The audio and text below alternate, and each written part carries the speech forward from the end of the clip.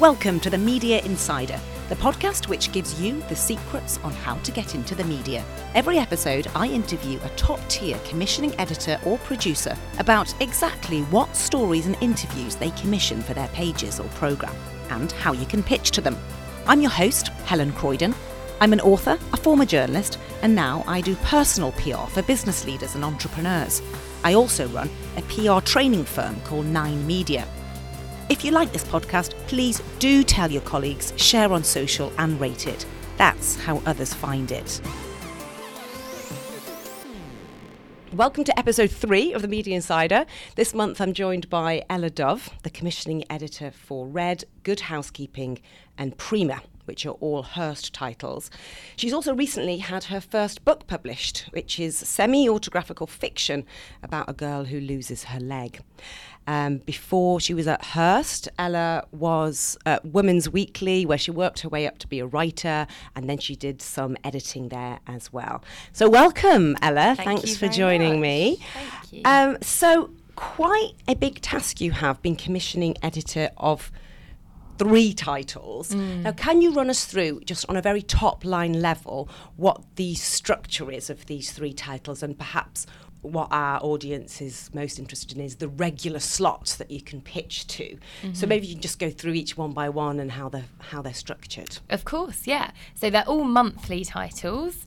So every month for each we'll have a big meeting conference where we bring ideas as a team, and the editors will then choose from there what they like the look of. Obviously it's very seasonal, so month by month it really depends on what's going on. For example, we're working on Christmas at the moment, so obviously everything's very festive. All the ideas have a Christmassy type theme.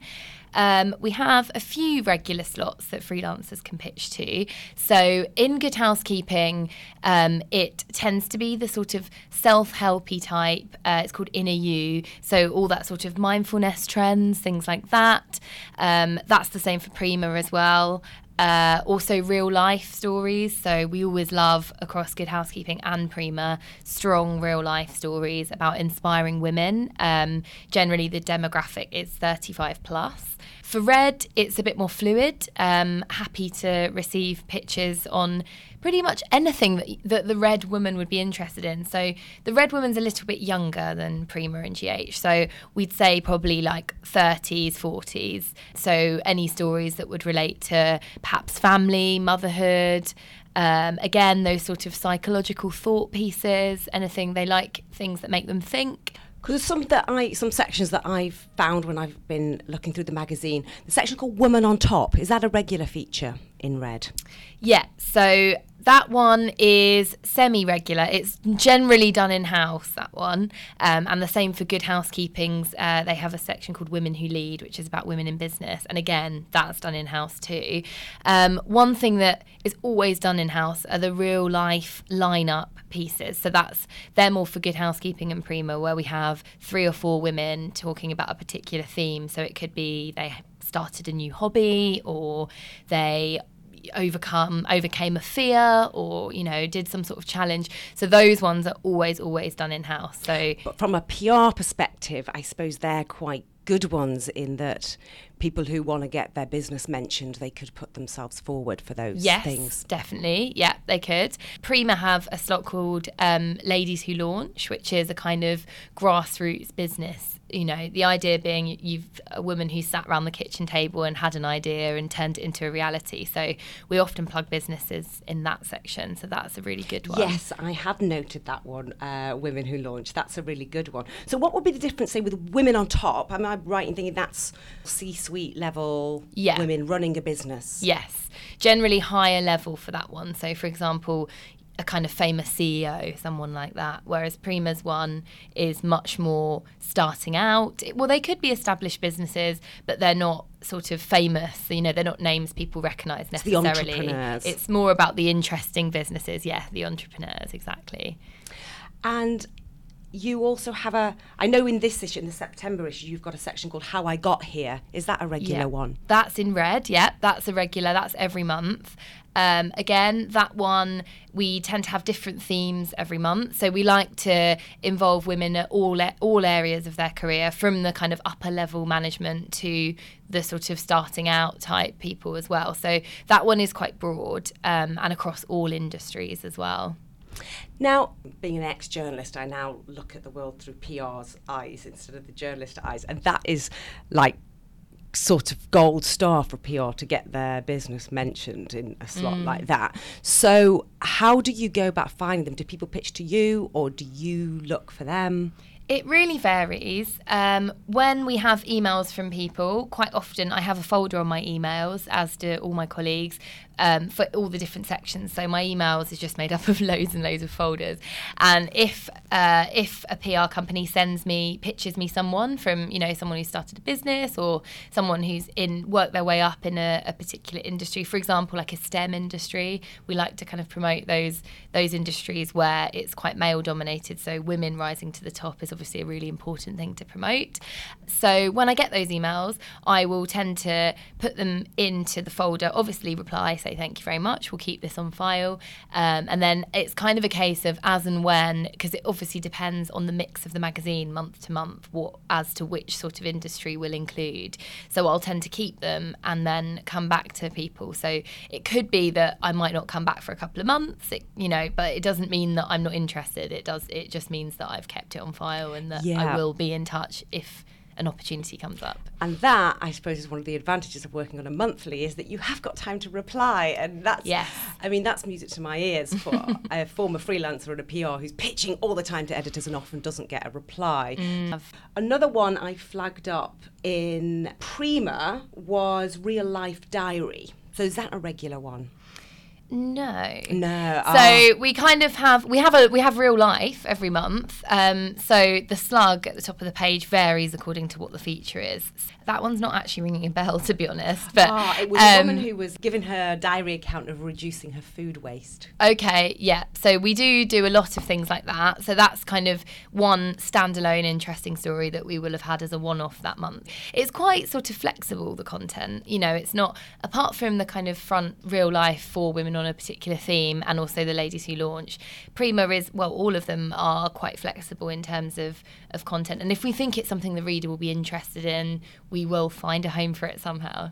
Right, okay, again, that's quite refreshing, because I'm a little bit obsessed with learning the sections of a magazine and knowing, okay, this is like a slot, I'm going to pitch for this slot. So when someone does pitch to you, whether they're a PR or a freelancer, does it help or hinder if they say, this is a good story for women who launch, or is it better if they just give you an open pitch?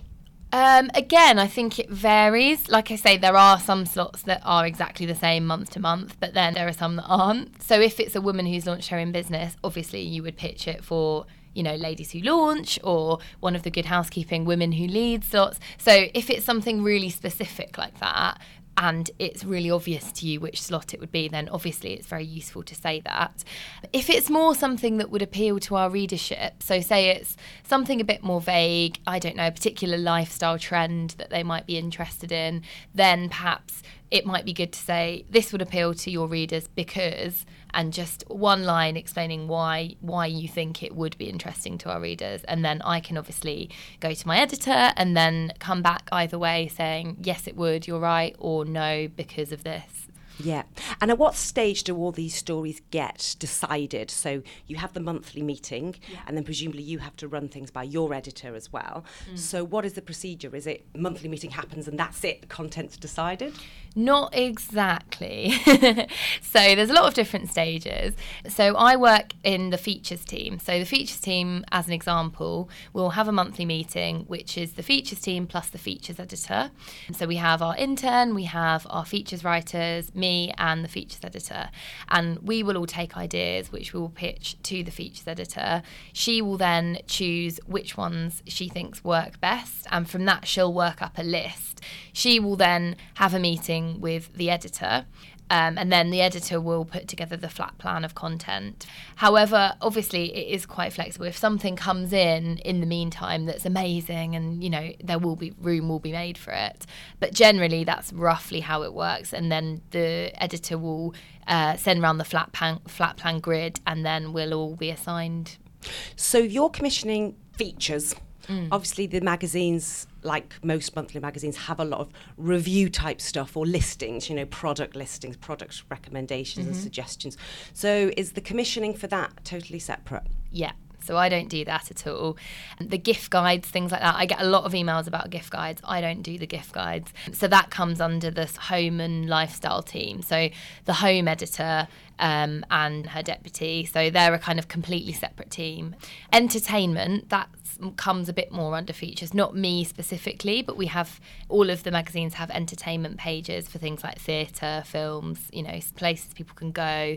So that comes under us. Again, not me specifically, but different teams depending what it is. Because this is one of the common pitfalls of PR, I think, is that people lump features and reviews and all in the same boat. So as a ex-freelance journalist, I still get pitches for gift guides. Yeah. And I've never written reviews in my life. So that's interesting. So it will be a home editor that they would Yeah, need to so for the contact. Christmas gift guides, for example, that's the sort of main, particularly for Good Housekeeping, that's the main gift guide that we have every year. But I mean, obviously, if you email, we're not expecting every freelancer and every PR to know every single name of everyone in our building. So, if you email the wrong person, it's fine. We can pass it on to the right person. We can point you in the right direction. And what about like beauty products, clothes and things like that? Does that go to the beauty editor? Yeah. So we've got features, we've got the fashion team, the beauty team, the homes team, the cookery team in the case of Good Housekeeping, and obviously the Good Housekeeping Institute that tests all of the appliances as well as all of the food stuff as well, the labels that you see in the supermarket, the tried and tested labels. Features is probably the broadest one in terms of content, but a good way of thinking about it is features is very much a kind of read. So it will be a specific story about something, a 2-page story, more words than pictures and captions is what I would say. And what about your online section? Is that a completely different team? I know so many people get confused about this these days. They're also separate. Good Housekeeping have actually, to make it even more confusing, Good Housekeeping have now merged the online and print team. So we sit with them. So they're still a separate team, but we're a bit more collaborative, and it's kind of more of a 360 approach than it used to be. That's not the case across all the brands in Hearst though. So Prima and Red are still completely separate. But again, if you get the wrong person, we know who the right person is, so we can always forward emails on. And it's totally different content, isn't it, that's commissioned? Yeah. And how would you describe the online? I mean, I would describe it as more news, celebrity news. Yeah. I mean, it's obviously what's happening now. It's, not necessarily celebrities, but, galleries of different things. For example, recently, that Zara dress that was going crazy. Stuff like that. Things that are very much in the now, being talked about now, because obviously we're a monthly. So we plan probably about 3 months ahead. We've got January meetings coming up soon. So December content is all decided. Wow. And we're having our January planning meetings in the next few weeks. Scary. Yeah. Do you do the other way around, though? Do you put some of the features that have been in the magazine online? Yeah, sometimes. Yeah, it kind of depends if we think it's going to add anything, if we think it's going to get online traction. So let's get on to my favourite bit of the podcast, which is where we talk about pitches. So you must get pitched to a lot by PRs and freelancers. So what are some of the common pitfalls that people do that are maybe a little bit frustrating, shall we say? One of the main things, actually, is people not knowing the brand. Really, it sounds basic, but doing your research is so important on the brand, knowing what the demographic is, who is the Red woman, who is the Good Housekeeping woman, how are they different. just really getting a sense of who that person is that picks up that magazine in the supermarket or wherever they buy it. That if you send me a case study of someone who's 21 for Good Housekeeping, it's not going to happen. We don't have any 21-year-old readers. You know, perhaps we've got daughters who pick up their mother's copies, but generally that's not the core demographic. The average age of a Good Housekeeping reader is 55. It's just basic things like that, really, just really knowing who that person is. When it comes to case studies, for example, you're pitching somebody who started their own business or has achieved something incredible and you think they'd work well in one of our lineups, just the basic information. So an outline about obviously what the person's done. Also, we will always ask for a picture for our planning meetings. So rather than to save me coming back saying, please, can you send me a headshot? Send me a headshot. That would be really handy. And basic information such as their age, where they live. It's amazing how quite often the sort of basic details are missed out. And even if it's a really good story, I will then have to come back asking for more information, which is fine. But obviously, a well-rounded pitch would have all of that in it to start with. Yes. Not too long, but also not too short. So, you know, I need more than 2 sentences, but also sometimes people will send me a Word document attachment with like 3 pages worth of information, and I don't have time to leaf through that. Nobody does. No. So a good balance between those two things. Yeah. So pitch with plenty of time as well. As I mentioned earlier, we work about 3 months in advance. So if someone emails me now, actually it is happening now. PR's emailing me saying, "Oh, I know it's quite early, but can I pitch you something for Christmas?" And I'm having to reply saying, "Actually, it's not too early. It's too late, I'm afraid." Just give plenty of time. Even if you think it's completely crazy that you're pitching for Christmas in June, July, better to get in there early, I would say, because if you're too early, I can hold on to it, but if you're too late, I can't do anything.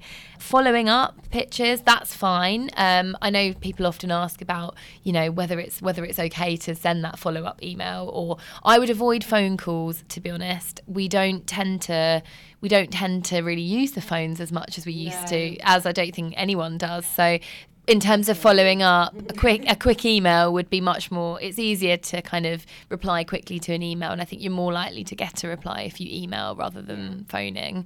Seems a bit rude these days, the phone, isn't it? Because it's like cutting through the queue, I always think. I know, yeah. I mean, I don't mind it personally, but it is, you could get us at the wrong time where we're right on deadline and we kind of don't have time to answer the phone. Or that's why an email, I think, I'd always recommend an email.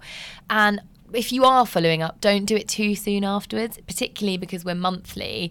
So if you pitch something and then email me a week later, chances are we haven't had a meeting, so I don't know the answer. So I'll just have to reply saying not sure yet. So give us enough time to actually, like, I'd say give at least 3 weeks before you send that follow-up email. Yeah. Because otherwise we might not be able to add anything. Yeah.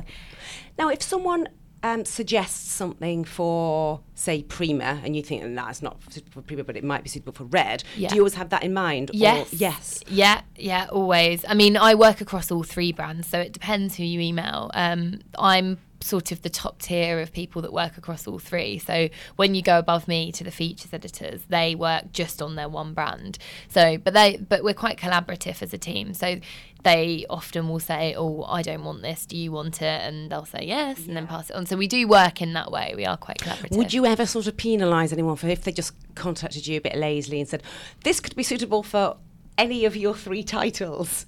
Would that be a bit, would you still look at their pitch? I would look at it, but I wouldn't believe them because the magazines are so different that there's nothing I can think of that would necessarily, unless it was like a celebrity interview, that would be suitable for all 3. Yeah. Now, how much have you, in your role, used content from PRs, whether that's a case study or whether it's just an idea that's been sparked for them? How often does it materialise that a PR will send you a story idea or press release or whatever, and it comes to fruition in the magazine? Well, case studies all the time, because obviously every month we have those slots, those real life, the business slots, and also the sort of more general real life slots about women overcoming things or doing something amazing, achieving their dreams, things like that. Any kinds of PRs, to be honest, whether it's like charity PR or whether it's someone, a real life story that kind of hooks to a particular product. We're not, as long as the story's good, we can always credit things. So if it's something, even if it's slightly tenuous, if it's hooked to something, we can credit like a website or a product or whatever. So case studies is probably the main one for the titles that I work across.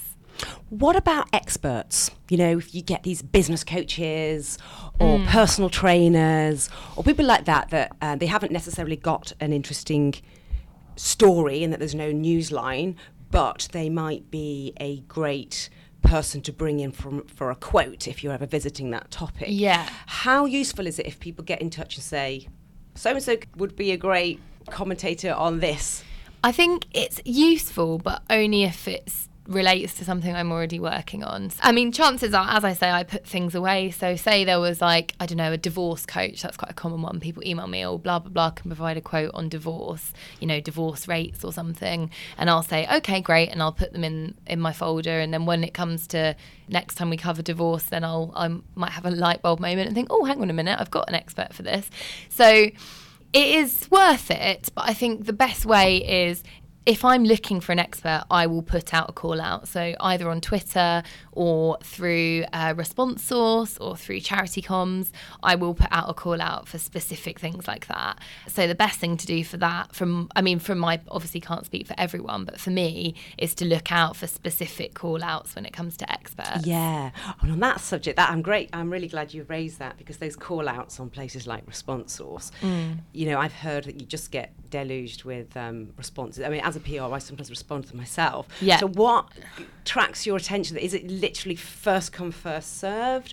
Or do you go through them all? Is there a better way of contacting you through there? No, I mean, I go through them all. It's definitely not first come, first serve. It's always the story first. You know, it's the quality rather than the speed of who replies first. Obviously, there is always a deadline attached to it. So if they pass the deadline, then there's probably no point. You know, people will email me 2 weeks later and I've already found someone and and interviewed them probably. So, yeah, I think really the best way of attracting my attention is for it to be relevant to what I'm talking about. I mean, one thing that is really not very helpful is if someone I'll send a specific request and someone will reply to me saying, this isn't quite what you're looking for, but, and it's amazing that does happen quite a lot of times, and you think, but that's not what I was looking for. So could you give me an example of, first of all, a really good pitch that's worked, either from a PR or for a freelancer that you've had recently that was either spot on or just different in some way? So the one that crossed my mind is the one that I've been doing the most recently. So we're currently writing the November issue. And for Red, I was looking for something quite specific. I was looking for a woman who was willing to talk about having sex after breast cancer. So it's a health piece, right, very specific. And it was actually through a charity.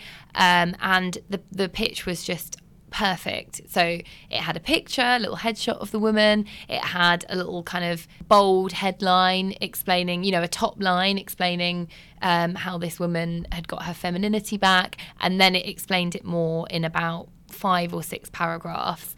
And all the information was there, how old she was, her story, and a bit of kind of sense of who this woman was, quotes as well, because it gives a real sense of their voice, and you can tell whether someone will be a good interviewee. And on this occasion we just thought, yeah, straight away. So that's probably my most recent example that comes to mind. And the publicity value for her is that she gets her business mentioned. Well, the charity. The charity, yeah, the charity. And are there any final tips or observations you want to make or bits of advice for either PRs, freelancers, or just anyone that wants to get into the press? I would say it's always worth a try. You know, if there's something that you have an inkling it will work in a particular title, always worth an email. Don't get the person's name wrong, though. Someone pitched something saying the title of the email was a pitch for, and then it wasn't my name, it was one of my colleagues' names.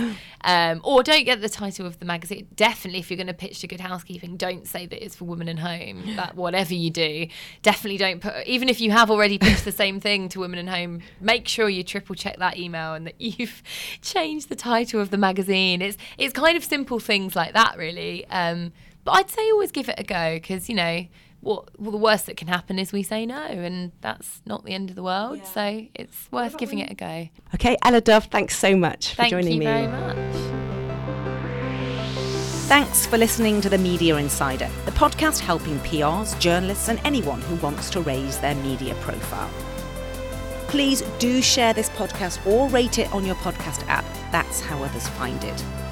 If you're in PR and you need some skills training, or you're a professional and you want to raise your own profile, then do drop me a line, either on Twitter or through helencroydon.com.